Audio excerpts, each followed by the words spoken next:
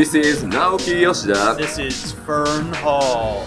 and you are listening to Aetheryte Radio. Aetheryte Radio. Here we go!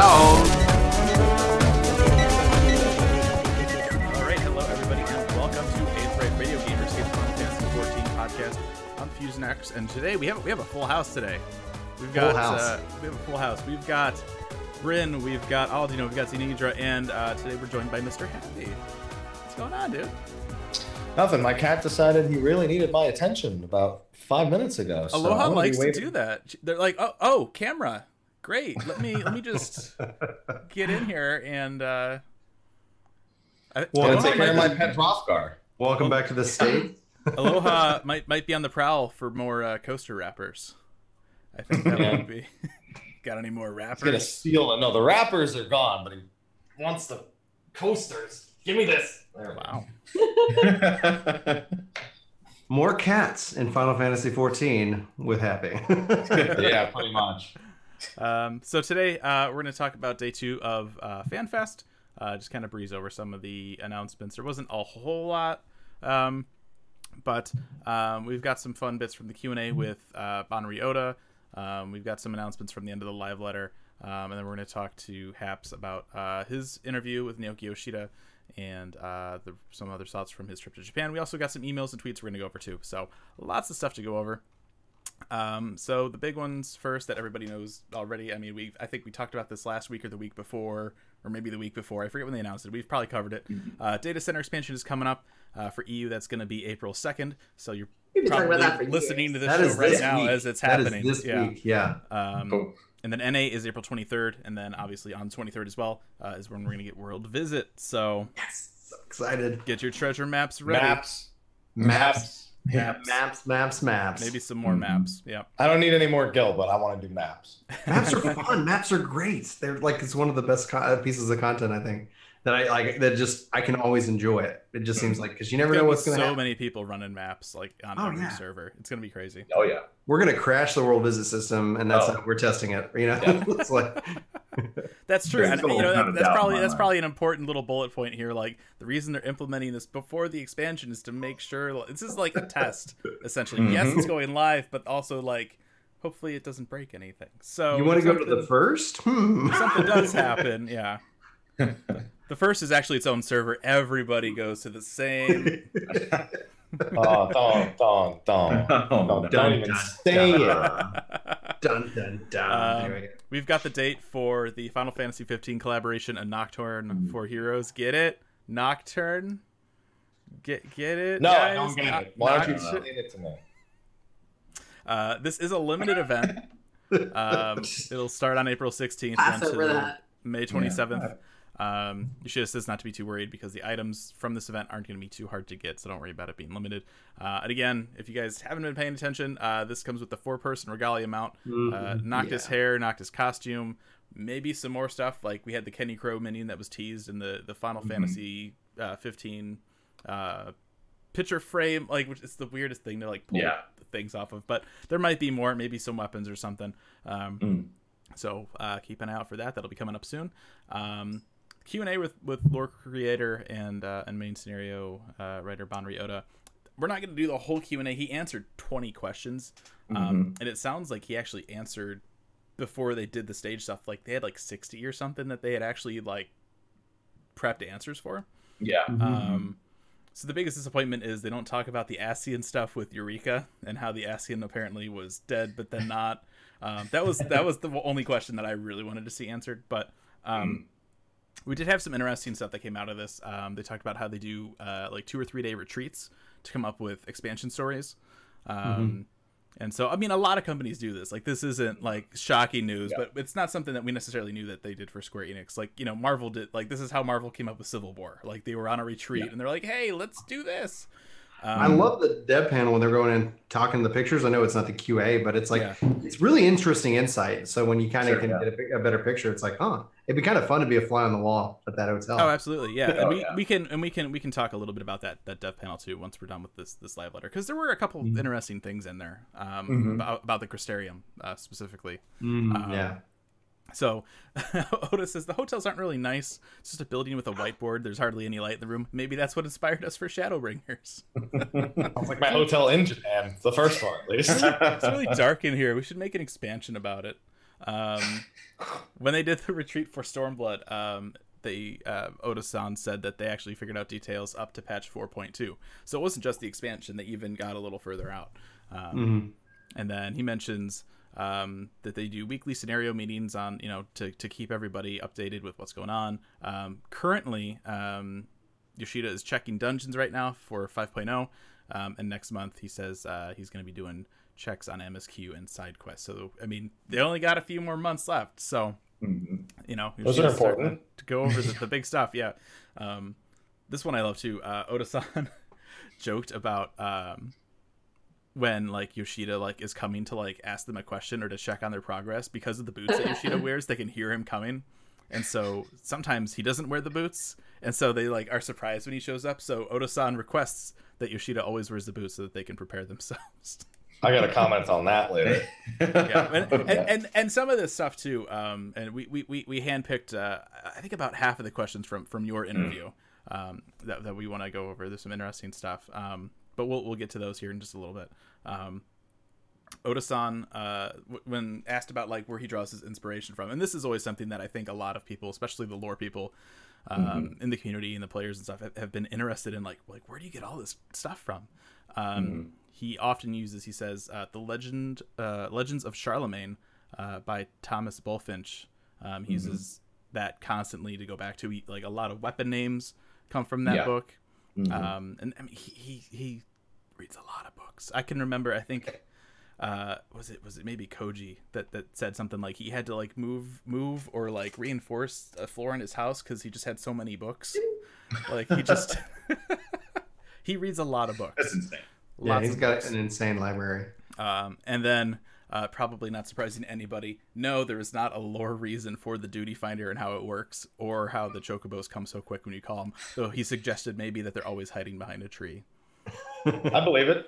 I would love to see somebody do a piece of artwork now that's just like somebody like walking in the shroud, and then like behind every single tree is a different mount, just kind of like peeking out, like just in case if he needs us. It's like is it my turn? It's like the Lalafell in Hildebrand quest line. Oh yeah, for trees. Yep. So that's just a snippet from the stuff with Oda-san. They answered 20 questions on the stream. We have that all up in our live letter summary, so make sure to check that out if you didn't get a chance to watch it. You can't watch it on VOD anymore because of things. It's gone. Yeah, I'm gonna assume that's because of the Dad of Light TV spot. That is exactly what it is. Yeah. But we've got the summary. Summary's up, so we're good. We got all the big stuff. Other announcements: Xenos is coming out for Dissidia, April 11th for PS4 and PC. And I think it was a little earlier for, I can't remember. It's already out. It's already out in the arcade. For the arcade, yeah. Not that it matters. Not that we have arcades here. What's an arcade? It was playable at the FanFest. Oh, yeah. I saw a bunch of people hop in that like a real long after. They announced it. When they announced it, you just saw like from watching it on the stream, there are people like moving in this wave. It's like, I guess this is that's where they're going. That or they all drank a lot of water beforehand. But I was like, the bathrooms are in the other direction. Yeah, there it is, confirmed. Did you get a chance? Cool. Did you get a chance to play with Dissidia? Try. I saw that line. I was like, no. Oh yeah. Oh, I can imagine. Yeah. So, for those of you guys that are playing Dissidia still, for some reason, that's April 11th for PS4 and PC. Look, I have been trying to give this a chance, right? I have logged in multiple times since Free Edition launched. It's horrible every time. Nobody's playing it. The connections are garbage, and it's just like, I want it to not be bad, right? Like I would love to get in. I've been playing it with friends, and okay. Very few times have we had bad connections, and That's because so I'm playing strange. with friends, it's actually been pretty fun. Well, my I think lobbies playing are with always friends red usually connections. elevates any quality of a game. Yeah. Sure. So hopefully I can go shoot craps with friends, and we're gonna have a better time than when I lose all my money. Right. So I mean, And you can they've blame had a them, lot of too. issues with cheating and stuff. So hopefully they can get that figured out, because it would be awesome to like play Xenos and not lag, and that'd be awesome. So I bought a whole one there you character. Ultimacia. I was about to say I know which one it is. Nice.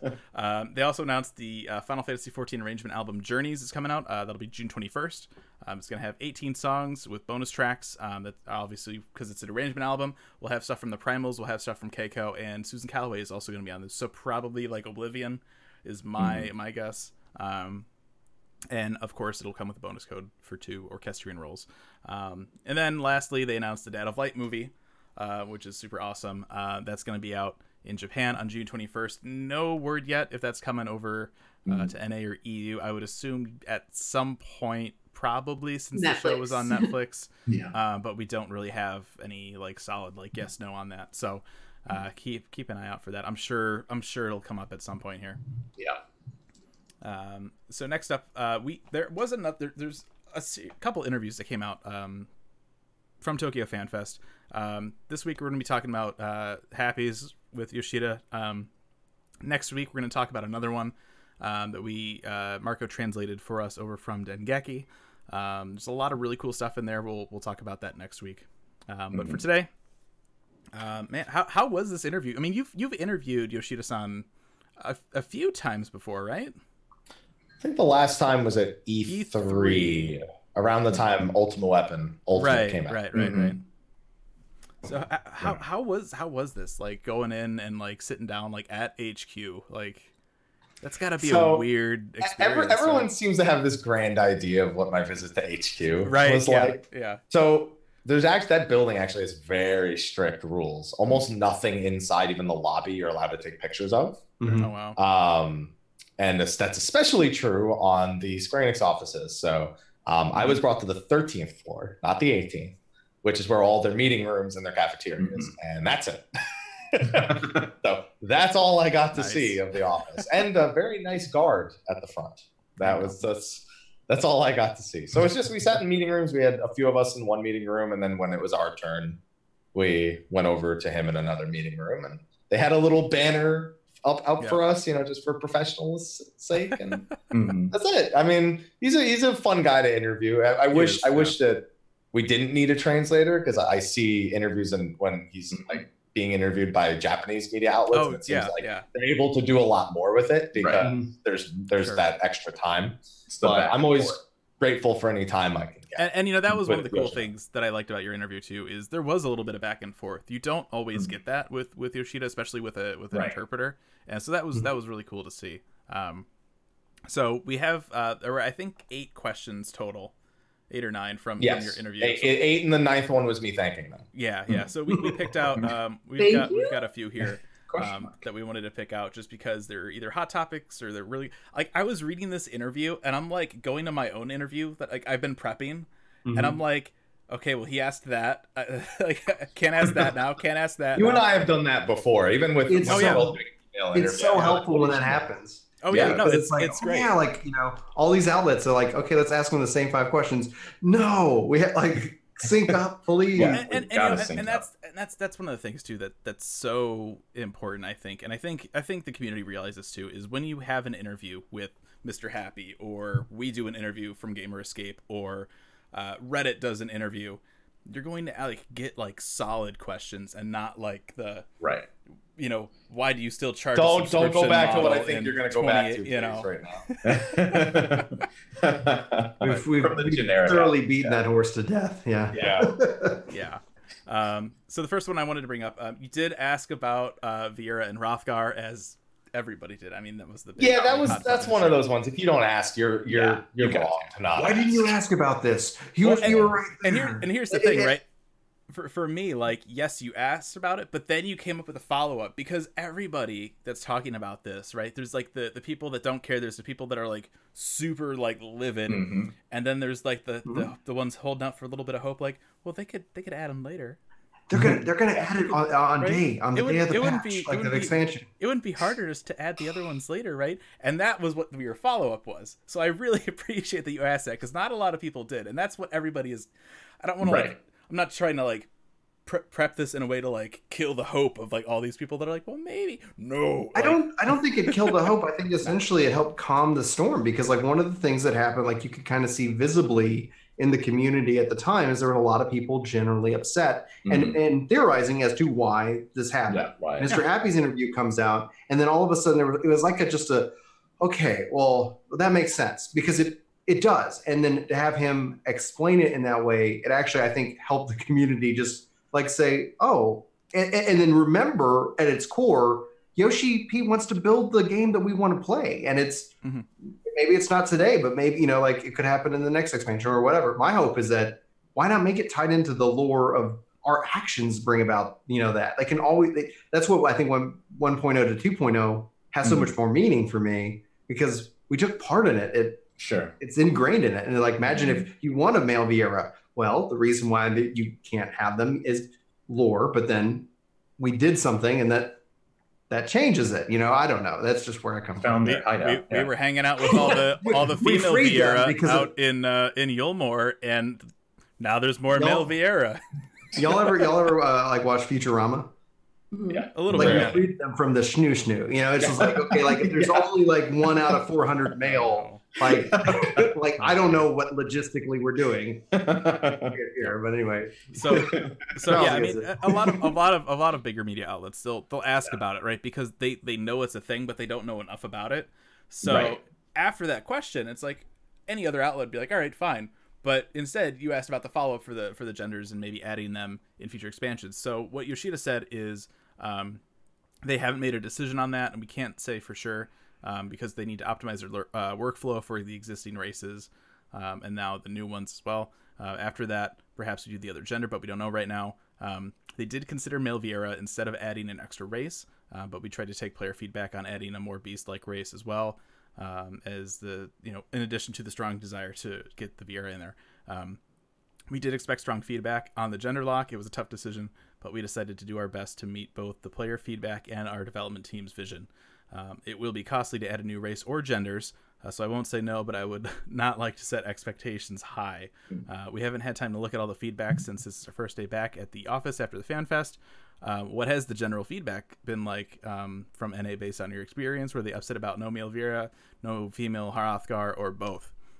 And that's awesome. Like, I love that he's asking. Like, so he's like, so what have you been hearing? Like, that's that kind of back and forth. It's rare to have usually in these kind of sit downs. And so they said, they're putting all the feedback together, and depending on it, they may consider an official statement on the forums. So. We'll see what happens with that. Yeah, I'd like to add that he generally asks me questions like that. Soken did the same thing when he was president of the interview at E3, because I said, oh, what kind of songs are you maybe thinking of adding to the Primals roster? Soken does that, yeah. And he said, what song would you like to hear the most? To which I answered Byakko, and then he shared what song he wanted to work on the most. So I feel like with them. I don't know if it's just because they know how much I interact with the community because I don't see it with other interviewers as much. He doesn't ask them questions back as often, so maybe it's just he's kind of perceiving what kind of media he's speaking to. Sure, and the fact that he's talked to you before, it's not X outlet sends a different person every E3 to talk to him. It's he's seen us before, And I think I've mentioned before too, like at E3, when we'll have our interview time with him, he'll be out for a smoke break and he'll come in and we'll wave and be like, hey, we're up next. And he'll just be like, like, because he knows us. Right. And so I think that's, to have that level of interaction with people from the community. I think that's awesome. That's cool. So yeah, we'll see what happens if we get any kind of official statement or not. This one was interesting too. Obviously, there's been a lot of talk about Dancer being a ranged DPS instead of a healer, and so you asked about that instead of a healer, and he goes, "Why were people expecting a healer?" he's like, I have no idea why this is a thing. Yeah, I mean, I'm going back to 11 now to explain to people what it was in 11, because I feel like it is the Final Fantasy 11 players that probably set the expectation more so than anyone else. When it's not a healer in 11, it can heal. It's a weird thing. Like, I mean, I personally, for me, I was expecting healer ever since that teaser for Stormblood where we see Lys in the Alamegan gown. I was like, Dancer, yay! And then a week later, everyone's like, it's probably Monk, and I'm like, I said that 5 minutes later. I don't want it to be a monk. And so now we have a ranged DPS dancer, which is weird. But yeah, it was interesting for him to talk about how they wanted to kind of balance out.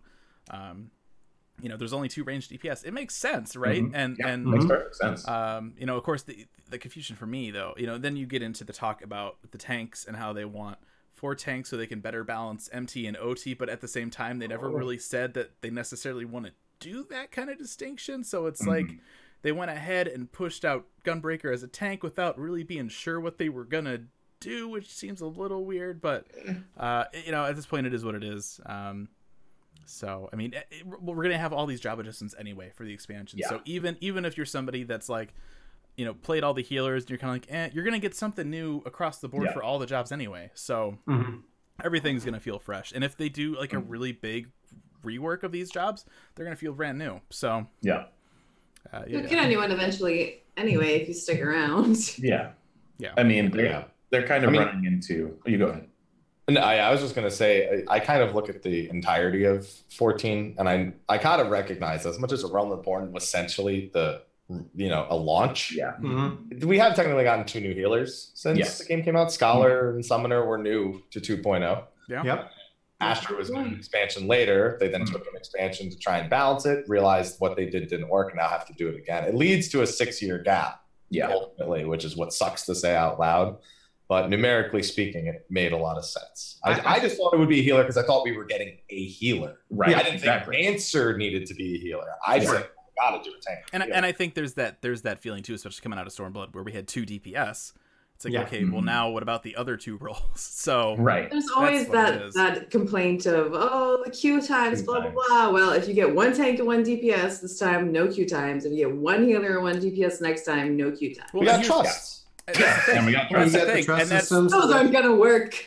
That's the hardest part, because I keep thinking about that. I'm like, man, the queues are gonna be so messed up, but we don't need to sit in them because we have trusts. So and the queues weren't even messed up with two DPS. It didn't even take that Stormblood.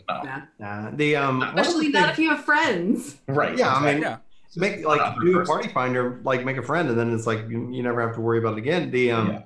One of the things that I would like to kind of say about it is because of the expectation of healer, because it just we're making these assumptions based off of like a pattern that we technically kind of assume, right? Mm-hmm. The other complaint that typically we've also leveraged or critique about the game is it's somewhat samey. Like it's like, it's kind of predictable. Exactly. But this whole thing, the first Fan Fest, we're all together in Vegas, and it's like, we know that dungeons, another shock, and then it completely the presentation took a shift and it felt different. And so from these presentations, they've all felt different. And the only, I guess, critique when you balance it out, with the frustration that people felt in light of Tokyo, is that we elevated showmanship because they could have easily told us in Paris that it was female. It's like, and maybe some people would not have believed it or whatever. But in terms of the excitement for Hrothgar, they didn't put it to bed in February. Mm-hmm. They let expectation build and excitement build, and that's where we saw a little bit of that. At that same time, though, they also kind of kicked themselves in their own ass by doing that, because and they did. And this is something I've been saying since Paris. It's what about Mil Vieira? Well, we still have Tokyo Fan Fest. It's like, okay. Yeah. Well, that's where showmanship comes. Here's the thing, though. Mil Vieira isn't really we'll hold this back because it's a whole separate announcement. I get it hasn't really been a big thing before, but that's not really its own announcement. Yeah. And by not saying this, you're just you're getting people hyped up to just knock them back down. Mm-hmm. Yeah. So, but that's what I'm saying. They erred because it's that in their minds, people are going to be excited about the Lion, and then you also couple this with the Leaks, which I think finally we're all past that now. That's done. Yeah, because that's unfair to them, the developers, because essentially. It's unfortunate. Anyway, we got more. I don't want to be pissed off today. If you guys want our real first reaction gut takes on these, go listen to the last week's episode with Sly, and we said some things. So go back and check that out. You got the angriest you've ever gotten. He said "dick" on the podcast. I did. Wow. Let's not repeat that. How dare you? Anna? I know, right? I was not here, but that's fine because I don't care. I don't, it's funny. I can't remember if it was Sly or Zenidra. We're just kind of like, I don't know if I care. I'm like, okay, so you're Aldino this week. I mean, I'm just super excited about how they're gonna make Dancer work. Yes, that's what I want. I'm really. That was my thing. Like, so much of the stuff lately has been kind of disappointing. Let's be honest. Sure. Yeah, definitely. Definitely. But freaking Dancer is keeping me afloat. It is the life vest that I'm clinging to. See, I'm interested to see from the balance. I'm sorry, Charles, go ahead. Oh no, you're going to say the same thing probably. I said I'm just waiting for the job adjustments to see how everything falls into place. So like when I played Bard Machinist, like I was like I love what they did with Bard, and I was and it's like I'm not saying if you like Machinist that's great. Like I'm not saying that you have to, but I just was like, like it just was like okay. I want to like Machinist. I do too, but I like the now Dancer. It's like, and it's like obviously like I always say, like people are like, we're getting 2 new jobs. Like guys, we're getting 18. Let's just be real. Like we're getting 18 new jobs. You've heard of the other ones. No, you don't count Blue Mage in there. You counted Blue Mage in there. Oh, I count Blue Mage. Blue Mage has been amazing. I have a great love it. I wear the blue shirt. This used to be blue. I bought a mask, okay? I did. Yep. Listen, you know how little it counted? When he listed the number of each role, he said 3 casters. Yes, he did say 3. True. Very true. But it's like, okay, so fine, 17 new jobs, but it's okay. But the balance with Dancer being that, I'm like, okay, well, does this help them set up a strength and a weakness kind of like system within each one? Because that essentially is the value. And with TP going away, like, well, obviously tactician and things, like, okay, what are we doing there? So there's so many things that it's like, I can't wait to see how just those 3 alone play themselves out, because it's gonna be weird, because you don't want Dancer to just be a dancing bard. You don't want Machinist to be just a bard with a gun. Well, you know what I mean. Like you have to like do something to make them stand out a little bit. So I don't want Dancer to be all proc DPS. Sure. Yeah, no, that's what I do. Yeah. Right. Yeah. What I want to see is that just like with the minions when they hang out by each other, I want to see a bard and a dancer's idle animations. Like they'll expand the perform feature for Dancer. There you go. Oh, bard plays the music, the dancer dances. Then it slides into a little bit of risqueness, but whatever. Well, we didn't even talk about the new pole minion that's going to come out. It just sits there. It's a dancer's pole. It just comes. It's like the beginning of Iron Man, right? They're on the plane. He just pushes a button. The pole just like comes out of the floor. It's like that. It's just a minion that does that. You don't actually interact with it, but you can dance around it. So many. Yeah. Oh yeah. Okay, this is gonna get weird. All right. And we'll actually we'll come back to Blue Mage here in a minute as well. That's the last question I wanted to bring up, because that was a good one too. The release date for the 50 collaboration. It's my turn. What happened? Oh, Dancer. Oh my god. She was trying to talk for a while. I'm sorry. It's almost like there's 5 people in here trying to talk about the same. No, that's why I just said, hey. Just raise your hand. Be like, I have a question. Now I've like overhyped it too. Like I'm gonna say something significant. In 1.0, the way Bard played was basically you had a song that was on a timer. You went over to the group of people that needed the song. You gave it to them. So not everybody got that song. Mm-hmm. And I really enjoyed that. It's kind of like Corsair from 11. And I hope that's how Dancer plays. I mean, and it would make sense for them dancing in and out of melee to range to this stack to that stack. I mean, it would be really cool. I think one of the issues though, you run into that a little bit. I mean, if you look at like the range of your abilities. I don't play Machinist enough anymore. You have your TP song, your MP song, but the range on those is ridiculous right now, and both Machinist and Bard can use that. Yeah, so it would have to be a much smaller range. It would probably make mechanics more difficult, but absolutely. Yeah, I'll be really curious to see how they differentiate the different range classes. I always found that particular aspect of support jobs more fun though. Like, and cool. I think that's another part of the problem too, is these aren't necessarily support jobs. They're range DPS. They're DPS. They're not like I mean, well, a healer's a DPS and a tank is a DPS. Like, but you know what I mean. Like they're not. That's not fair. If you were to actually say, okay, these range DPS, it's not a DPS, it's a support. There's a lot. This is a potatoes French fries argument. At the end of the day, they're DPS, right?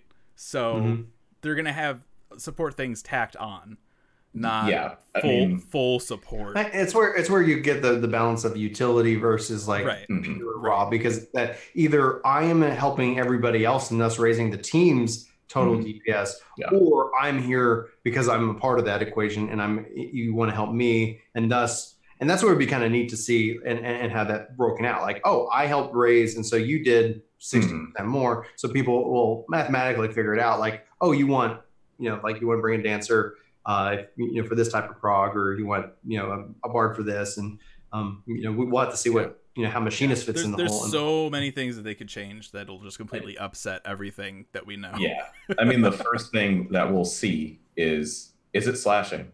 Because that's my first one. Getting rid of all those. Yeah, are we still gonna have those buffs? I think those things are going out the window. Yeah, because that's like when they changes so many things. When they didn't introduce like a hammer tank or something like that to help kind of like pair with monk, it's like you kind of like say, then like you're like they either take it out or introduce a way that and I think I brought this up too. Keep the debuff stuff in, but make sure every class can debuff their own weapon type.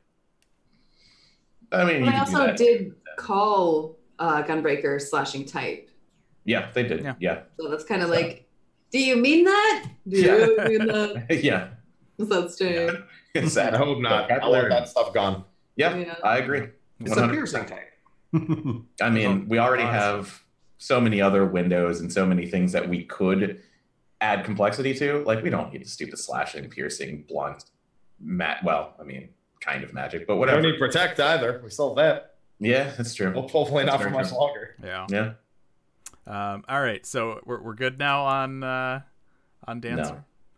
No. I don't want to say about Dancer, but I liked what he said at the end of that question in particular, where he said that maybe they need to change the way that they present information at FanFest, like presenting, hey, we'll be announcing another job at the next FanFest. It'll be this role. Yeah, we're not going to tell you the job yet, but we'll tell you the role. And I think that would build so much hype anyway. Like, that would be awesome. Yeah. Right. And then essentially the people who are excited about their role aren't walking away going like, what? As opposed to like, oh, that's interesting that we, and that's actually a really good point, Mr. Epic.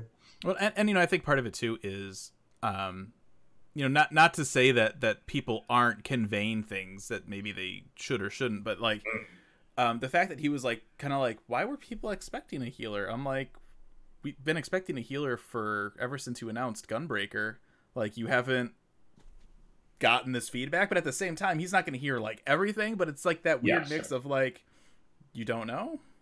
The question seems to more be, why did they think Dancer would be a healer? Because he saw everyone. He acknowledged months ago everyone was predicting Dancer, right? So, it's not predicting for a number of reasons, right? Yeah. Sure.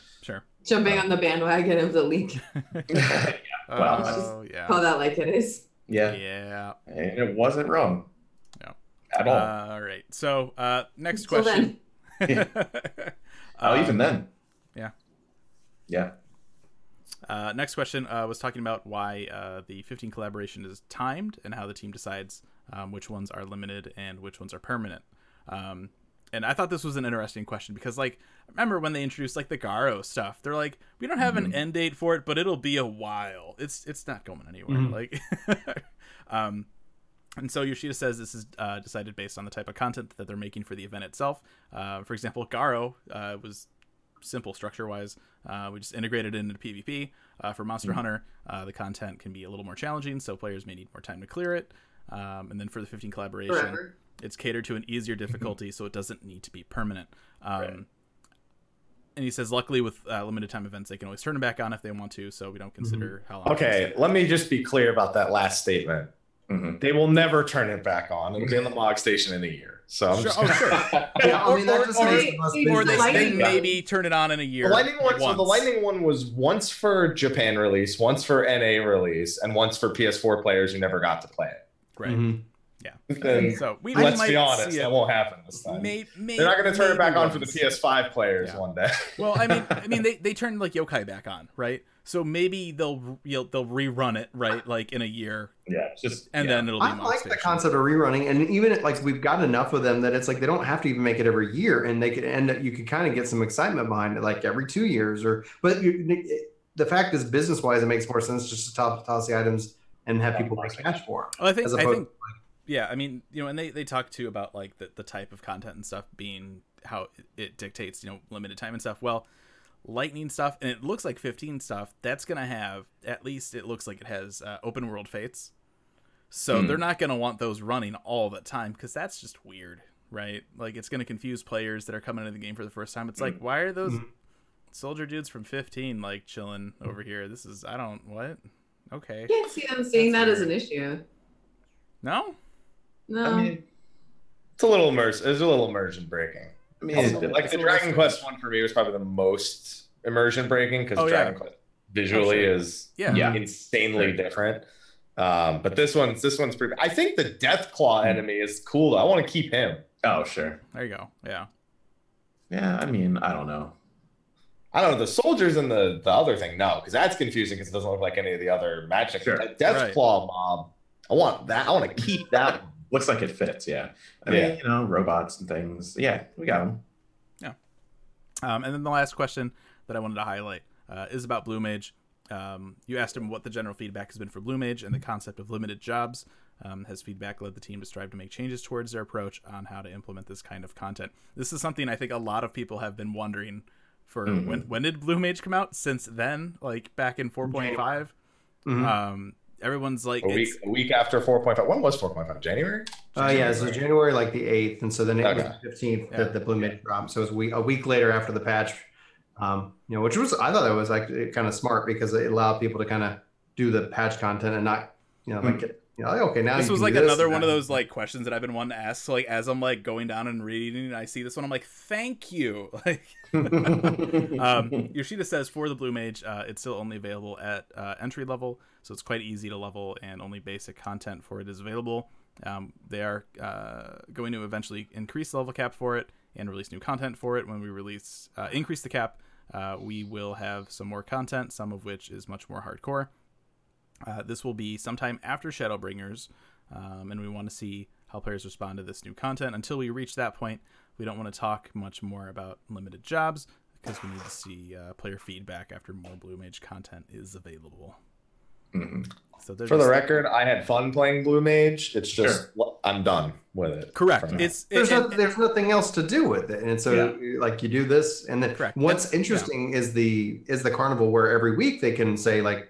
They kind of switched it up a bit, so there is a little variety, but obviously it's very limited. For more, I mean, for all intents and purposes, it's not a job; it's content, and I think that because of that, once you're done with it, you're done with it. You can't continue to do roulettes with it. You can't raid on it. It just sits there waiting for whatever is coming next for it. So I don't want to call them out, but they said there would be new Blue Mage stuff every patch. Where is it? No, they didn't say every patch. No. Really? No, they didn't say. Okay. They said they said they had planned the timing for new Blue Mage out of the first patch after the expansion. That they said. Yes. Yeah. That's I remember them saying that in the next expansion, every patch, or at least the first patch, there's going to be new stuff. Because people were speculating that each patch would be like leveling them, like, now you can get to 7. I remember talking about that and thinking that there was one patch left until the expansion, which would bring them up to 60 with everything else. Right. Yeah, maybe that's where, and if they bring it up to 60, and I hope if they do, they let it into the Palace of the Dead, or it's like there are some things that it's like that would be really interesting to take on, like individually, especially now with World Visit. Like I felt like Blue Mage would have and World Visit can go really nice together because it is that kind of you can't open world content instance perspective, but. I'm interested to see. Like, I hope if 60 comes, Palace of the Dead, and they can start to kind of build in and allow us to have access to some of these other things because I think it is interesting. Like, it is an interesting concept, but it shows some of the things that, like the game, I think would benefit anyway.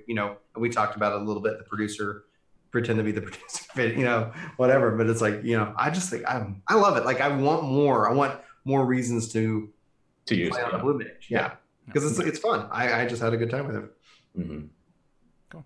All right, so that's it for what we're going to cover from Hap's interview. With that, make sure to go check that out. We'll have all the links for all that stuff and when we post the show up. So next up, we want to talk just a little bit about the trip. Like, it was your first time out in Japan. So how was it, man? Like, culture shock. pretty big culture shock. Not gonna. I mean, I don't go outside enough as it is. And this was on another continent, right? So I was nervous the whole time. Like I was just like hands at my sides. Don't make any hand gestures. I don't know what's rude. I don't know what's what's the right thing to do. What's the wrong thing to do. Sure. Mm-hmm. I was nervous anytime I wanted to speak Japanese because I don't know it. So I'm like, they're gonna make fun of me. They're gonna be like, crazy gacha. You don't want to like you don't want to say like arigato for something and then they just like go off in Japanese like, oh, he speaks Japanese, great. Yeah, like, let me tell you all like, of this stuff. I tried to, because I don't even want to say konnichiwa, because if I start in Japanese, like if I start with hello, but everything else, like the basic custom things are all Japanese, then they at least know my first language is English. The expectations there. But English gets you pretty far in the Tokyo area in Japan. They all, everyone I ran into knew it well enough for me to have no issue getting around, no issue like placing an order at a restaurant or like it all worked. It worked fine for that area. Mm-hmm. But I don't know about like if you went out to like Osaka or something, if it would work. Oh, sure. That's true. Yeah. What were some of the things that surprised you the most over there? Taxis and Ubers are a luxury in Japan and are very expensive. So if you're traveling to Japan, learn the railway system. So to give you an idea, when I was there on Monday, the train ride from Shinjuku to Akihabara is 180 yen. It's about $1.63. Okay. That's a 20-minute train ride for $1.60. That taxi ride's $50. Damn. And Ubers are only Uber Blacks and Uber XLs. That's it. They're the only two ones there. Wow. So equally as expensive as the taxis. Mm-hmm. So I always take taxis from airports. It's just my habit. And then I got there and I'm like, I need to pull out more cash after this. and you know, like I probably would have been in the same boat too if I was out there having without anybody with me the whole time. Like I would be like, train system, like just get me in a car. Train system's really easy to figure out, and they have stuff in English in the trains. They have. That's good to know. Yeah, specifically for the Tokyo area, like every train stop says it in Japanese and English. Like next stop is like you would expect. Well, that's pretty nice then. Okay. Yeah, you can also do the same thing if you go to Sweden, just FYI. Like it's like 98% of the country speaks English, and it was really easy to get around. Anyway. Well, Tokyo in particular is used to being a tourist location. So they make sure that the English language is pretty readily available on like most things. If things aren't in English, there's enough English to get you through. Like, I don't know. I didn't think it was an issue getting around. If they're not in English, turn around. You've got it. I'm scared. You've gone too far. You're outside of the boundary. Yeah. So it was another thing was just I wanted to respect the culture. I didn't want to just look like a foreigner, like it clearly was. Like a I wanted ball, to respect just the visiting culture. for no reason. Like, so one thing is I wasn't sure about public eating. You cannot walk and eat. It is like you're a disgusting animal, and everyone will give you dirty looks. As a foreigner, you might get away with it, but you're supposed to, if you want to stop, take a sip of water, eat something you just bought at a convenience store, you sit down or get yourself out of the way while you do it. Mm. Don't do it while you're trying to, commute. So that's a big one. No, the trains are all quiet. Dude, the taxis were just no sound at all. It was just, and by the way, for a city of 33 million, it was the quietest city I've ever been to. Mm. Wow. That's crazy. It's actually quite serene in a way. Well, I think you fell asleep in one of the cabs. I think you were saying all of the cabs, every single one, because I'm just like, there's nothing stimulating my like senses right now. It's quiet outside. It's quiet in here. I can look at my phone, but I'm just getting tired. No. So one of the things that you were talking about in your videos, which I thought was really cool, is meeting Japanese players. Like how was that experience for you? That's got to be kind of you don't think of that part of the world as being somebody that necessarily consumes the content that you put out because of the language barrier, right? Yeah. These came in handy. So a lot of Japanese players were very shy. Was something I learned very, very quickly. I had a few that just like waved at me from a distance. They didn't want to like they thought they were like bothering me or anything like while I was talking to other people. But I say the biggest thing was I knew enough English to get through hello, thank you, picture, thank you, enjoy the show. But very few people I conversed with unless I had somebody else to translate nearby, and I didn't. Your English has improved since you've come back, by the way. Yeah. My English has improved. That you know enough English. Picture. Yeah. I know enough English now to get by in America. Like, and I didn't want, and again, the same thing. I don't want to try to do that exact same conversation in Japanese because it sets the tone that maybe I can, actually convert. So I don't want to say, all I know is, so I know konnichiwa, I know arigato, gomen nasai, which is also not right. I just got it wrong right there. Gomen nasai is sorry. Separately. So arigato gomen nasai. Gozaimasu is thank you very much. Arigato gozaimasu, so thank you very much. I also had gochisousama deshita, which is thank you for the meal. And then I think it's tenemo oshikata desu, which is it was delicious, which I had to know to tell the chefs at the restaurants whenever they're in the front. It's a very respectful thing to do. Shashin means picture. I learned that very quickly. And that's what I got by on. That's everything I got by on. That's cool. So unfortunately, it just meant I couldn't converse. It was funny though, because some people just knew enough English to again get through. But I had quite a few people just say "I love you" in English. Aww. That's it. Most of them were Haru's friends who were doing it ironically in a sense. They we're raiders and we enjoy raiding with you. It's kind of like how I imagine Layla trolling me or something at a convention. It's that's how it felt like. And then they all tweeted me that I love you at the same time. I was retweeting. But I did have, at one point I was standing outside where media was waiting to get in and a few people started coming up to me to ask for pictures. And one woman walked up and did that. She's like, "Mr. Happy, I love you."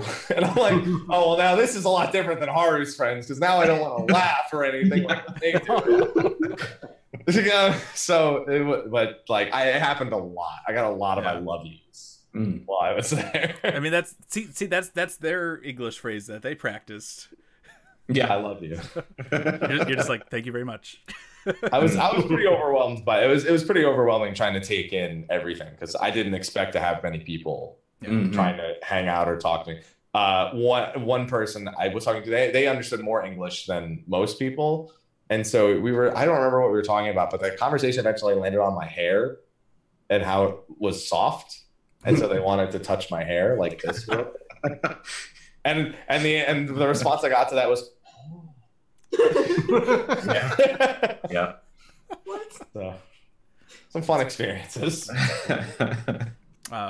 So I know you were there as media, and I know for some of these events, media can't always really get around and do a lot of the activities. Were you able to try out any of the activities? I didn't even remotely try. Yeah.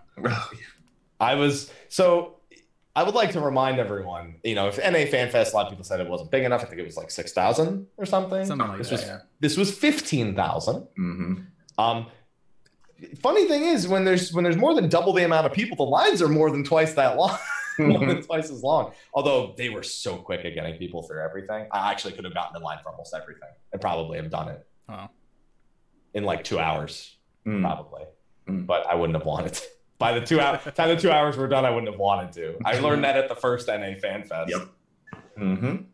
Yeah, there was a lot of cool stuff. I know even during the show and after the show, the Twitter account was posting videos of Koji trying to do the goldfish scooping, or Soken and Yoshida on the big chocobo bed. They just jumped onto it. Yeah, you can hear Yoshida getting his running start, and he just That was a good one. I like that one. It was funny. Yeah. So, what was your favorite part of Tokyo Fan Fest, being actually out there and seeing everything and meeting with players? It was definitely meeting players. I mean, that's kind of just why I go to FanFest now. I go for the news, and then I go to meet people who wouldn't otherwise have the chance. I wouldn't otherwise have the chance to converse with. So, whatever I can do to make them happy, pretty much. Yeah. No pun intended. And yeah, I have to do it. It's the nature of the name. Yeah. That's it. I mean, that's the big thing. I knew that I was waiting for a shitstorm when I saw the news live. When I eventually would go check my phone, I knew what I was going to come back to. Mm-hmm. But I'm glad that I didn't really see much of it till after my interview. Mm-hmm. So by then, just simmer down just a little bit. I mean, and you know, as we've gotten away from last weekend too, I mean, it's already kind of slowly calmed down. People are realizing that this is happening. Like, I've liked the game up till now. There's no reason to like the game less. Right. Just because I didn't get exactly what I wanted, kind of thing, and just to share my feedback that I wanted at some point. Mm-hmm. Yeah. There you go. We talked already a little bit about your trip to SC, but you went to the cafe, which is something I'm super jealous of. I've always wanted to do the cafe. What was your favorite thing on the menu that you had?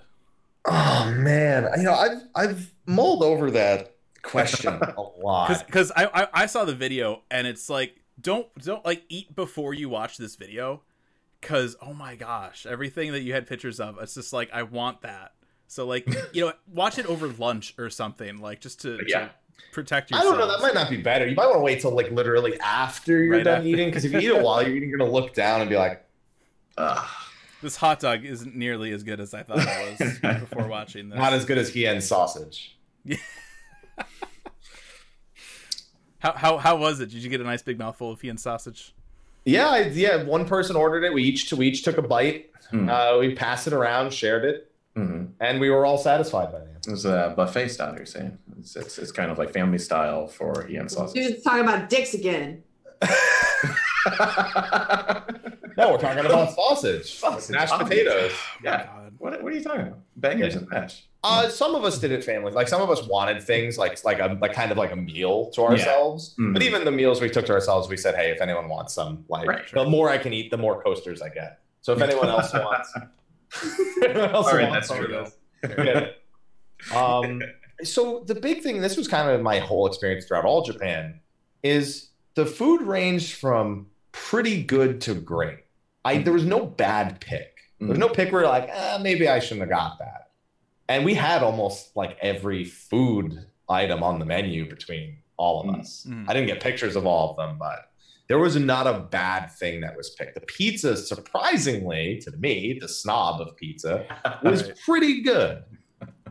Yeah, because I mean, my wife lived in Japan for a few years, and she's always like, the pizza is not that great in Japan. Like they just like, I'm not saying, don't get me wrong, it's different. It's different. Pizza. Yeah, sure. But I'd say it's better than most of the pizza I had in LA, at the very least. That's very easy to do. Yeah, it's very easy to do. I think, and also somebody pointed out that all of those like darkened doughs are probably squid ink, because they use it in a lot of like doughs and pastas and stuff like that. So the squid ink dyeing on the dough and the cheese, it was good. I wouldn't, if you put that against a New York style pizza or anything that, not a chance in that. No. But I would not call it bad. Yeah. That's the key point. I think my favorite thing, I don't remember exactly what it was. If I found the menu online, I could find it. It was like a beef stew with rice, and it had a giant angry Raoban face from like 2.5 when he cuts Lolorito in half. Literally like that face that he makes. That on top of it, that was probably my favorite thing. That rice over beef. They just set it down. You just have Raoban eat me, like that's exactly what it looks like. It's made of a rice cracker. They like just put his face. They should have had like Raoban's arm, like in the right. Oh no, but this happens before it gets cut off. Yeah. This is like minutes before. It's a follow up. It's just like a single rice cracker. They just bring you after you. Yeah. Palate cleanser. So palate cleansing Robin's arm rice cracker. There we go. But if you really want to farm coasters, you got to farm drinks. If you want to grind coasters, you got to order. I'm waiting for that coaster grinding guide. Actually, you actually do need to think very carefully about which drinks you get, because some of them are really alcoholic. Yeah. Some of them aren't that alcoholic. Some of them aren't alcoholic at all, but have a ton of sugar. Some of them have milk, so you don't want to order a ton of those. Yeah. Mm-hmm. So you actually do, if you want to get through, you actually kind of need to consider which drinks you're ordering. Challenge accepted. I will drink all of them. A lot of the drinks also come with little props that you can also take out. The only one I remembered to take was the samurai sword, and as Fusion pointed out, It has no raid utility because it's not a straw. It was just in the drink, no straw, no utility. And I'd like to point out, almost every other drink came with 2 straws except the samurai drink. That's funny. Yeah, I remember that because I woke up in like the middle of the night. I just, for whatever reason, like, I think he's at the cafe today. Like, let's see if he's tweeting or anything. And you tweet out this thing about I thought the samurai sword was a straw, and so I just replied with, it has no utility. And I'm glad you've gotten so much mileage out of that. It was very, very, very good. Both the drink and the joke. There you go. It's like a ginger mixed with like a lemon soda or something like that. Okay. It's pretty. That was actually one of my favorite drinks. I'd say the Ravana was the best one. It has like little like boba in it, but like it's not like tapioca boba. I don't know what it was. It was like a bead of some kind. And then it was an alcoholic beverage that was quite delicious, like blueberry liqueur and something else in there. It was pretty good. They're all very sugary though, so if you have a low sugar tolerance, be very careful. Yeah. just get Hirschfonts tea. There we go. Just get like 10 orders of Hirschfonts tea. Yeah, it's got a mug, like the silver mug from the game, and then it's got a honey tea in there. But it's not cocoa? Yeah, like they missed that. Should be. I thought it was going to be coffee, but I couldn't read the menu, so I was like, this is tea. You're like, that looks good. Order it. They bring it out. Is this one? Listen, I got a coaster. It doesn't matter. All I know is you get hot cocoa with one marshmallow that has printed the shield, like or the logo, like you put it right on top. Does the marshmallow have a hole through the middle? You could add it. Maybe they wouldn't, but you could. Can you just imagine being back in the kitchen for that? They just have like a drawer that's like full of okay, these are the Bahamut rice crackers, these are the Titan seaweeds. Here's the little metal thing to stamp the hole in Hirschfonts marshmallow shield. I'm thinking about this now. No, they'd have to have like a mixer, a stirrer. It's like a lightning bolt or something. So strap it through the marshmallow shield. Marshmallow. I like where this is going.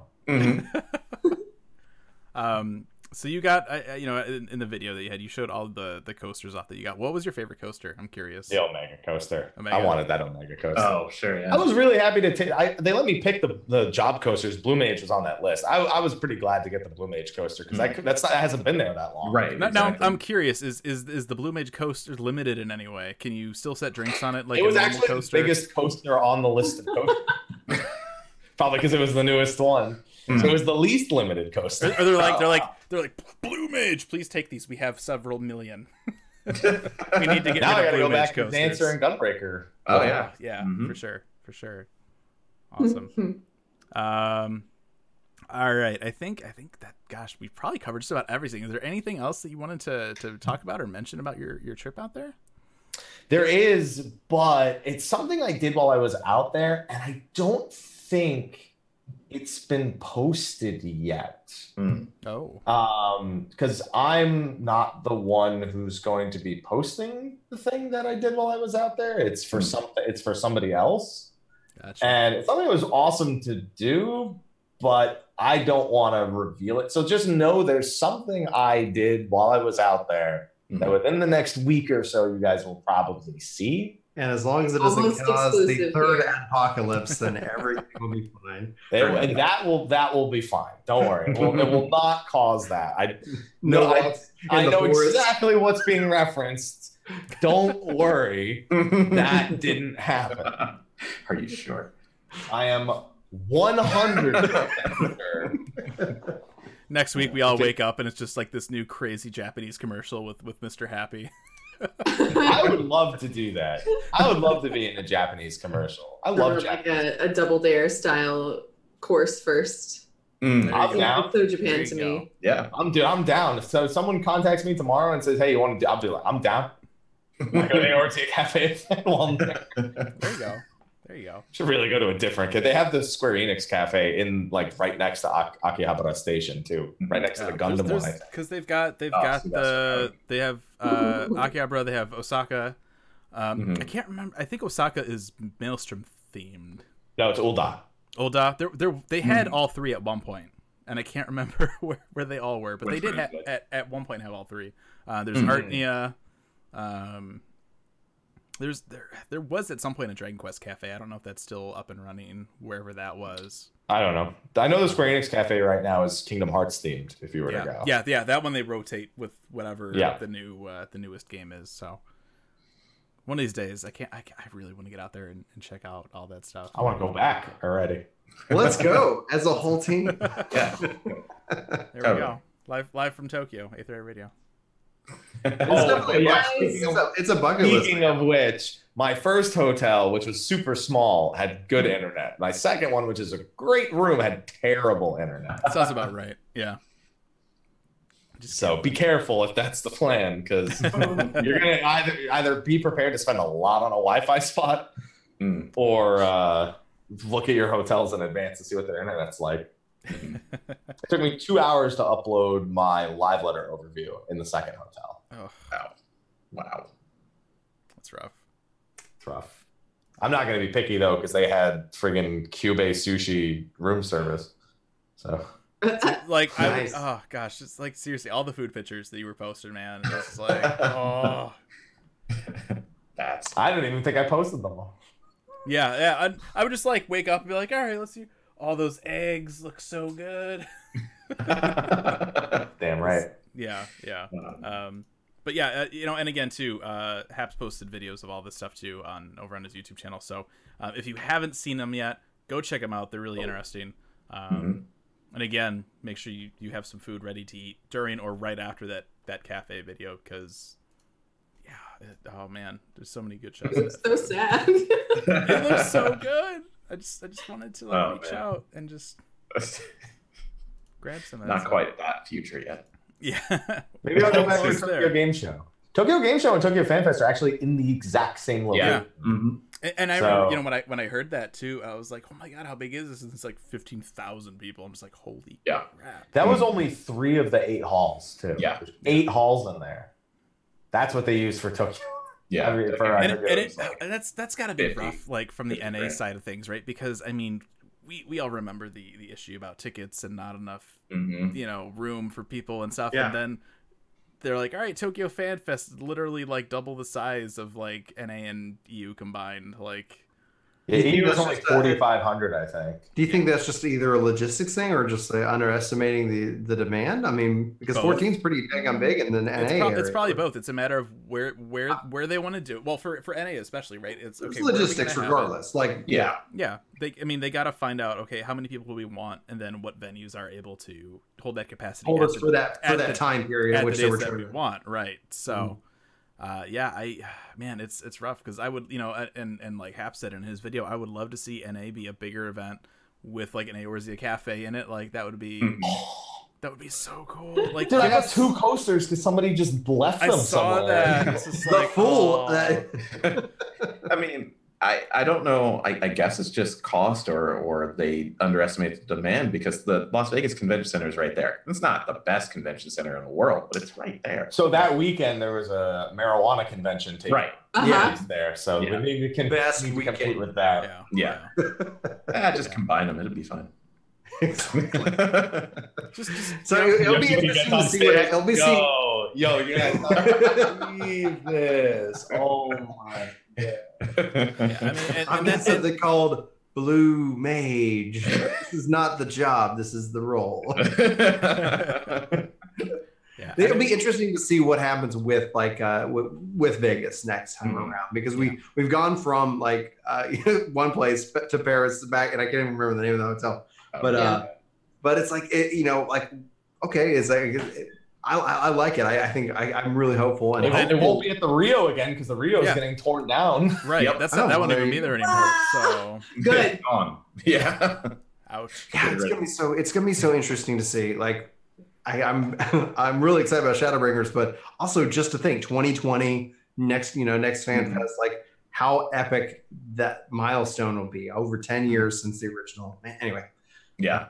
Yeah. All right. Before we close out the show, we did have some emails and tweets sent over our way this past week, so we want to go and read some of those. So first off, we have an email right here from Jonathan Denton from Cactar. says, let me start off by saying I'm a big fan of the show. I listen to the audio version, and I don't typically have a means of checking out most people's Twitch streams, so I'm not really a part of the communities and such. I'm on PS4, adding insult to injury. Yeah. That being said, I started playing 14 on a whim somewhere between patch 3.4 and 3.5. I started playing in Burnout before ARR, and I've kind of done that once a year since.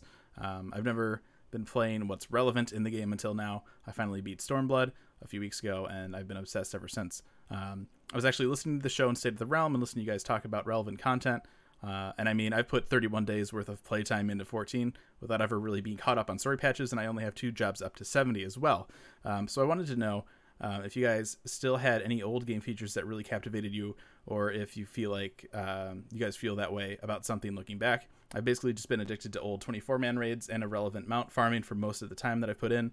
I'm just now starting to waste my life in Eureka. I enjoy it, and I enjoy what I've been doing, but I've never really fully leveled a crafter or gatherer or branched out from the standard dungeons, raids, and trials. So I'm just kind of curious what legacy players might still be into or were into. Anytime I get a dungeon that I haven't seen in a year, it is the most thrilling experience. It's like, oh, hey, this was a thing. I remember that. Yeah. Well, you then appreciate it. Like I haven't seen this over and over again. It's a tough question. Go ahead, Matt. To continue that point, it's why I kind of, as much as I'm okay with the relic being tied to Eureka, I do miss the old way, specifically because I liked just seeing which dungeon I got in every roulette every day and then go off and farm something else. You asked him about that, and he talked about how like some of the devs were tired of kind of the old way, and it's like I always just kind of wish they would let you kind of choose and make the like old way like less efficient. Eureka, it's this highlight content. It's the most efficient way and the fastest way to do it. But you get 25% XP or light or whatever if you do your roulette or you do these like just something so it's that it's not completely cut out. Because like one of the things we were talking with Larry's are about was like he's like like we've all kind of shifted here, but back when the relic used to be out, like you would see more activity going around the world, and it kind of felt like a little bit barren, this expansion. And you know, that you asked him about it, and I was like, I hope he just connect the dots, like and do like a function like /50%. Go.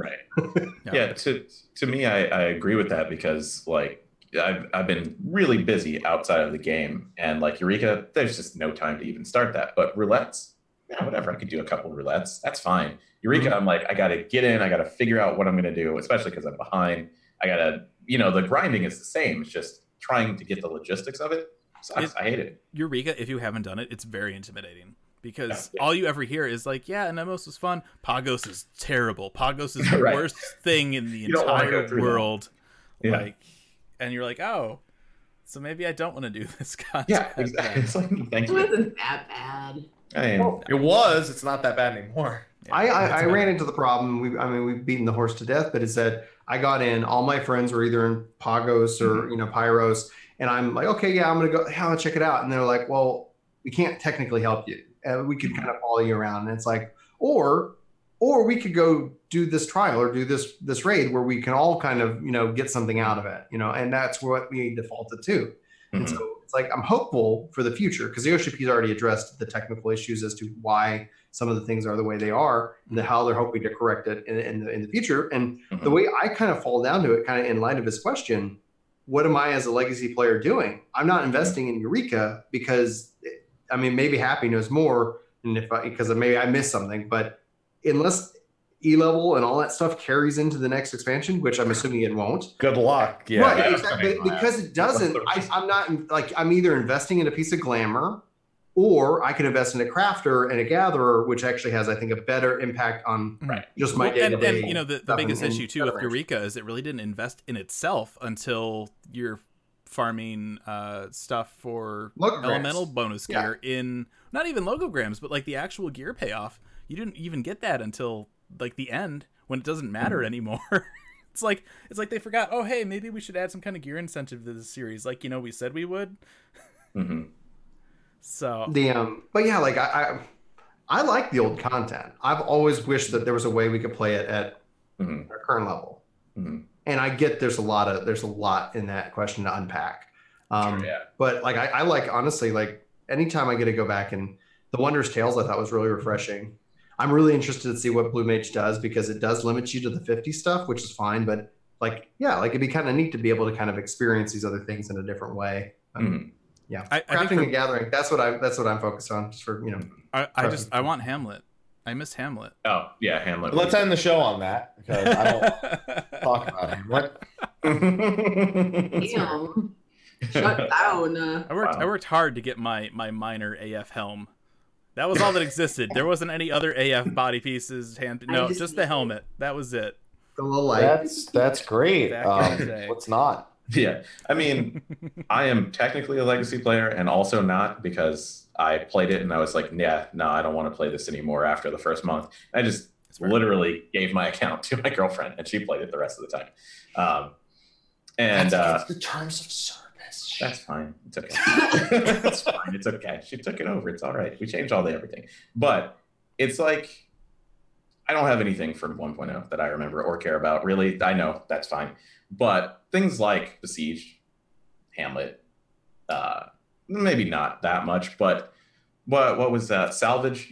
These ideas that we've had, I just like them. I want more of that sort of content. Yeah. That's really it. Right. I just remember an offshoot. not working. Yeah. Yeah, that's all I remember. 750 people, nothing works. That's true. So sort of an offshoot from that. I miss leveling in dungeons. Like most people just head straight to Deep Dungeon or Heaven on High. Oh, sure. And yeah, that's a very quick, efficient way to level. But you could argue people don't learn their jobs that way. No, certainly. It's actually faster than those, but queue times. It's all about queue times. It's all about those queue times. Yeah. Dungeons are faster. I mean, I include that in the efficiency. Yeah. Well, that's why I prefer dungeons 1 to 50 or 20 to 55 for jobs now, because squadrons are faster if you have, especially with the Aetheryte earrings. It kills my brain, man. It puts me to sleep. I'm in the taxi in Japan, falling asleep. My squadron's so dumb, I can't fall asleep or they're dead. Fair. There is that. Good luck. I really like leveling in dungeons, because I like seeing the dungeons. I like doing all the little mechanics, keeps my brain awake, and you also get the gear from it. If you just look directly into Heaven on High, you don't get anything. I've been leveling my red mage up a little bit, and I'm like 66, I think now. And I've been doing. I'll do dungeons, but then I'll also, while I'm waiting for those, I'll do the daily hunt stuff, because those actually give you a lot of XP. Yeah, daily hunt will feed you really well. Yeah, and give you free teleports. Yeah, and I mean, do that while you're in queue, and you're good. Like, you don't have to worry about any kind of downtime or anything like that. Like Beastman quests as well. Yeah, right at an expansion launch, though, the hunts are there, but like Beast Tribe quests, some of the options aren't prevalent or available. Right, that would be my biggest recommendation right now for people that are kind of like, they're kind of done, or they're maybe like, all right, now like before 5.0, I'm gonna level my crafters, level my gatherers, whatever. Do your Namazu dailies. Like those add up quick. Yeah. Like, do your special delivery quests each week. Like, if you just like stay on those until the expansion, like you'll get all your stuff leveled up, no problem. My problem with those is I also tend to have all of my crafters up to 70 before they come out. So it makes them really easy to get through. But it's like, oh well, this would have been useful. Yeah. All right. Our next tweet here comes from Chris Rohrbach. Says, I couldn't disagree more about gender-locked races. What's the big deal when you really think about it? I like how they're all female and male races. It's unique and gives variety. The lore backs it too for the most part, so what's the problem? I love the show, but I disagree 100% that the gender-locked races are a step backwards. If anything, it's a step forward. Not everything needs to be co-ed, for the lack of better words. Why must everything in life nowadays be equal? Why can't things be different to fit the lore? And we talked about this last week. They don't need to necessarily fit the lore. The lore should fit what the game needs. Square makes the lore. If they wanted the lore to, if they wanted male Vera, they could adjust the lore to do that. It's not the lore dictating it. It's them dictating the lore dictating that. Yeah. I get where they're coming from, because it's kind of interesting to have that kind of, this is different than everything else. That's cool. But I don't really think that's why they did it. Like, that had no bearing on it in any way, shape, or form, I don't think. Time, money, resource, project management 101. That it's like really where this comes from. That's all. And the math that we can't equate, because if anybody hasn't ever like done what they're doing, hey, how many pieces of gear do we have? How many, of this do we have? Like, how do the animations look? How does all that and then we have a team of certain people that have to go through that. And so you look at like what's, the project cost, like it's okay, it's going to take this much work, this many human hours. God forbid something come up.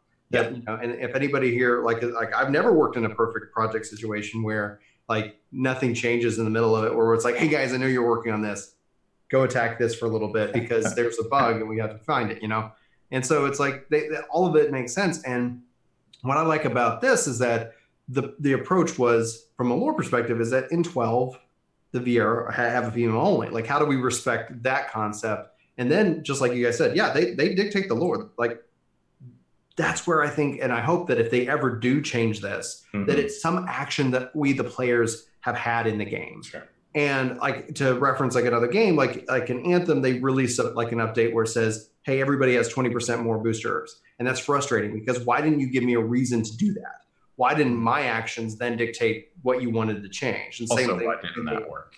Yeah. But it's that. But like, when you give me, like, don't give me something, let me earn that thing. And in this case, like, if they're going to do it at some point based off of feedback, let our story, as we work through Shadowbringers, and let's say it was 6.0 or 7.0, let us have some kind of make a quest around it. Make it to where we feel like we've had part and ownership. And they've done that before. And we've seen that as the game has progressed. Like, it feels like because we did this, hey, this unlocks, and we're seeing it again already in Shadowbringers by the crafting and gathering to unlock the housing of Ishgard. Yeah, so it's like, that's what I think adds that like, it's when there's the illusion of it, right? But it's still that you can kind of buy in that, like, my character helped contribute to this, and thus this happened, and everybody gets to take part in it.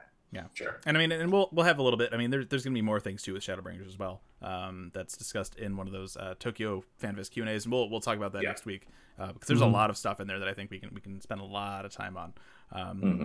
We have another tweet, and as well, I saw somebody in the chat. If you guys in the chat have questions, throw them up right now, and we'll pick a few if you guys have them, and we'll go over them right after this one here. This one comes from AJR30, says, I wanted to comment about the gender lock lore topic. It's a hot topic. You said the dev team makes the lore and that they could make it male VR friendly, which is true, but then why are you so worried about them writing lore to make Nier fit? Personally, I'm excited for Nier, Vera, and Hrothgar, even if there are some aspects that aren't ideal. Ideally, I wish we get both races and both genders, but maybe that'll come later. These questions are making me wonder if you're listening to everybody on the podcast. Correct. So we did talk about this last week, and what I said is so much of Return to Evil East was already ingrained into the lore of 14. We already had things like mentions of the Zodiac Braves. We had we knew like Robin Oster and Dalmasca like already existed in the world, and so to build on that is easy. But to like be like, okay, what's a Yorha? We have no idea what a Yorha is. We don't have lifelike androids in Eorzea. We have clones. Anyway. We have clones, but we don't have also freaking Mega, right. And it's like, and he came from another planet. Well, yeah, and we're going dimension hopping. right. And I mean, for all we know, Yorha takes place on the first. We don't know. We have no idea. But it has significantly less of a foundation, right, for that source material in 14 than things like Return to Evil East did. That's what I'm saying. I'm not saying they won't make it work. Obviously, they have to make it work. Yeah, but it's gonna work. Right. So the secret 27th ending of Nier. Oh, geez. That's what New Game Plus is. Yeah, exactly. Oh boy. All right, one question here. We'll take this from the chat from Midwest Giant. How much of a mistake did I miss by skipping the story and not paying attention? I'm having trouble finding a character and job that I'm falling in love with. Should I start a new character and slowly play through the story? New Game Plus is on its way. Like, I would wait. Yeah, just wait. Or just watch the book. I mean, the story offers a lot of stuff. If you're trying to find enjoyment of a job from story. There are the story quests, like once when you're doing those, don't skip those. Maybe that's a quicker way to that, or go back. You can always go back and rewatch most of the cutscenes. Obviously, there's going to be stuff in there like just little text dialogue or battles like within quests or whatever that you won't be able to repeat right now. But with 5.0, they're going to add a new game plus, so you can go back and redo everything. So don't start again. Holy God! Do not make another. That's a lot. I mean, do it if you want to, but it's like I would if you're sitting here like, I mean, wait a couple of weeks, and 13 weeks ish. That's when the expansion drops. If you're looking for something to do, by all means, do whatever. But in 13 weeks, new game, we don't know how New Game Plus is going to work. I mean, we've been told, and so it's kind of, it could be something that allows you to do that on your character and maybe kind of fall in love with it while at the same time experiencing the game in a different way. So right, I'm curious what jobs you have played. Yeah, that's a good question. Like what kind of? If you're still there, like what kind of jobs are you looking at? What are you are you looking at tank, healer, DPS? Is there a weapon you're drawn to? Like I've always liked pole arms. Like what kind of things are you more like drawn to, I guess? Yeah.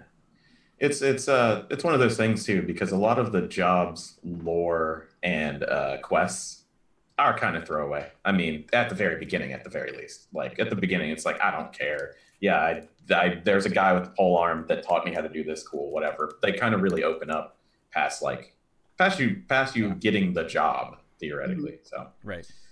USMC Gamer says Dragoon is best job in story. I mean, it's pretty good.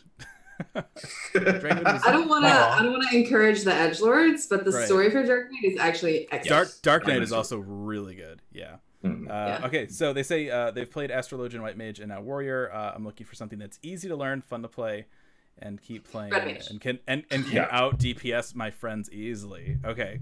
If your friends aren't good, then any of the ones you just named. Yes, exactly. And I think part of that too is it really, because there's a lot of different roles, and the jobs play differently, but the roles more or less are the same kind of like play style, right? So yeah, if you're looking at healer, start with White Mage, work your way up with White Mage, see how you're liking that, and then go into these other jobs. Or if you're wanting to do like a tank, start with something like Paladin to kind of ease you into the idea of the role. For DPS, I would say Warrior. Warrior's fun. I'd vote Summoner Scholar, because you get a healer and a DPS, and you can kind of play around with it. Especially if you've done Astrologian and White Mage too. Yeah, if you're not sure about stuff, you kind of get a 2-for-1 if you do. It's the cheapest jump potion to buy too if you ended up decided to go that way. And you mentioned that those are on sale right now as well. 20-30% off, something like that on jump potions up until the expansion launches. So. And that's job and story. So if you want to have that shortcut, you can do that. I mean, obviously, one concern I've brought up about the new jobs is starting at 60. And I say this as a person that has dabbled briefly in tanking, and the last time my duty popped like a tank thing, like people left like after the first pull because apparently I was that bad.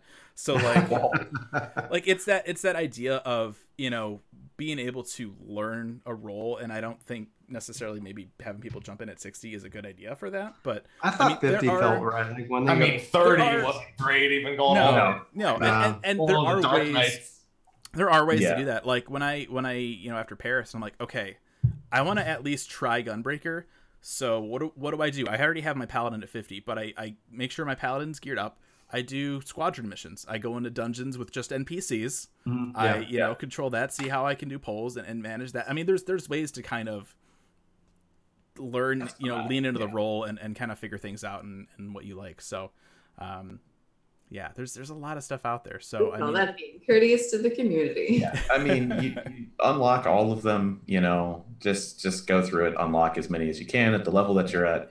There's Palace of the Dead eventually, where you can kind of see how they track, but not really, because you're not really doing rotations and things like that. But it's something that can help too.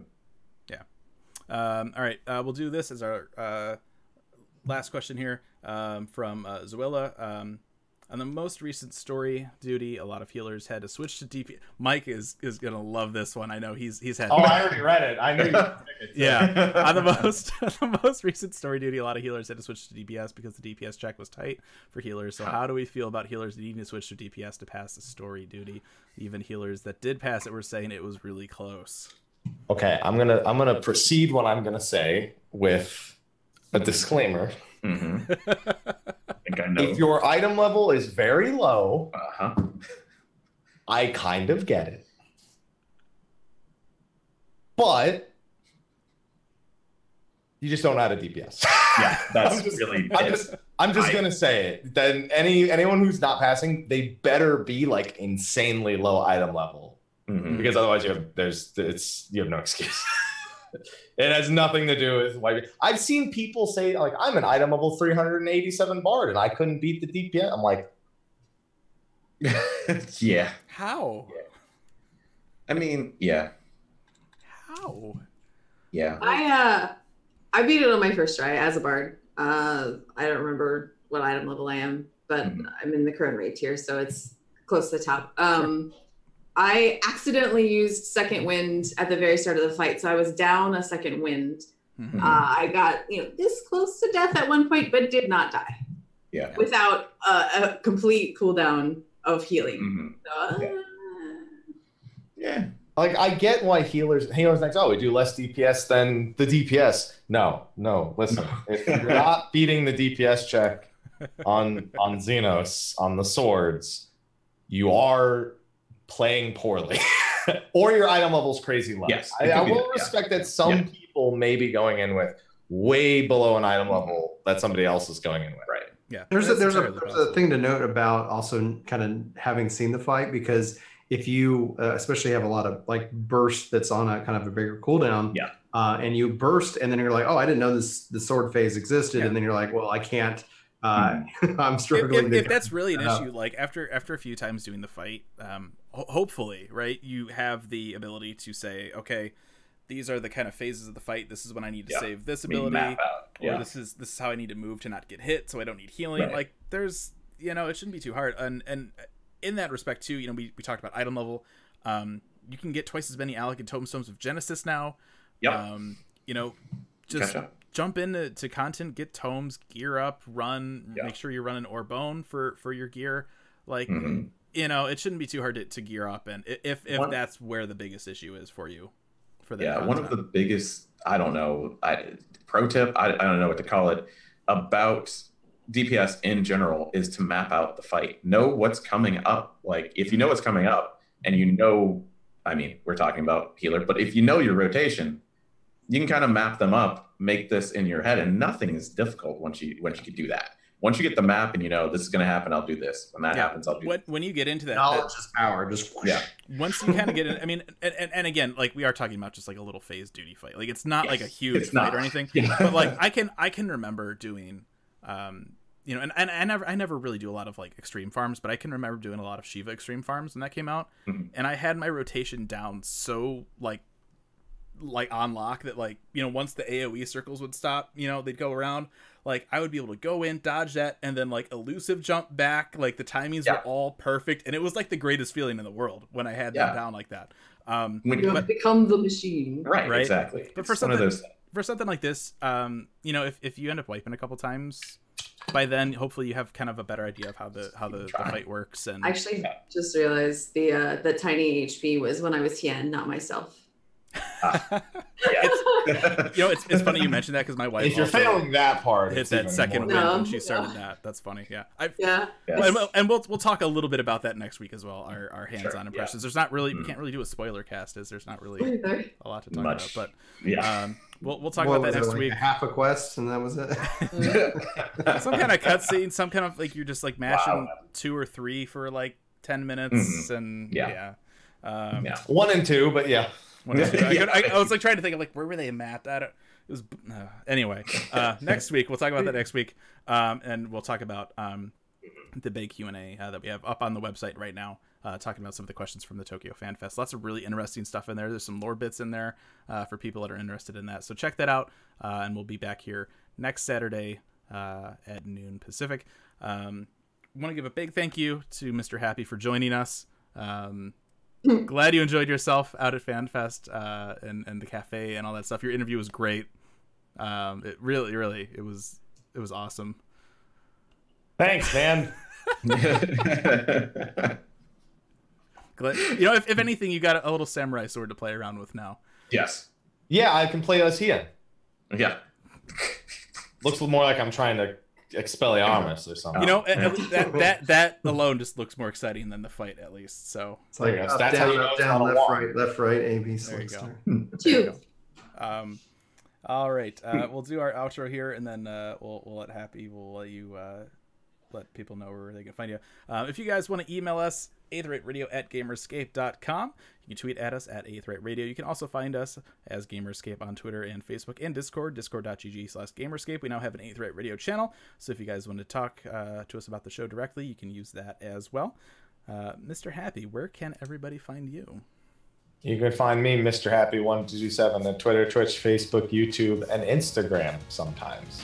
And I don't know. I don't really have much else to add to that, I guess. Other than I hope you enjoyed the content. Yes, go check it out. It really is a really cool look at stuff over there from the point of somebody that hasn't been over there before and is a huge fan of the 14 and stuff. It's I found it awesome. So make sure to check it out. Yeah, we will have links up on the website too when we post these episodes. So make sure to go check that out. And that is going to do it for this episode of 8th Rate Radio. Thanks for everybody for tuning in and chat. Again, thanks to Mr. Happy for being here. And we will see you guys next week. Goodbye. Bye, everybody. Hey.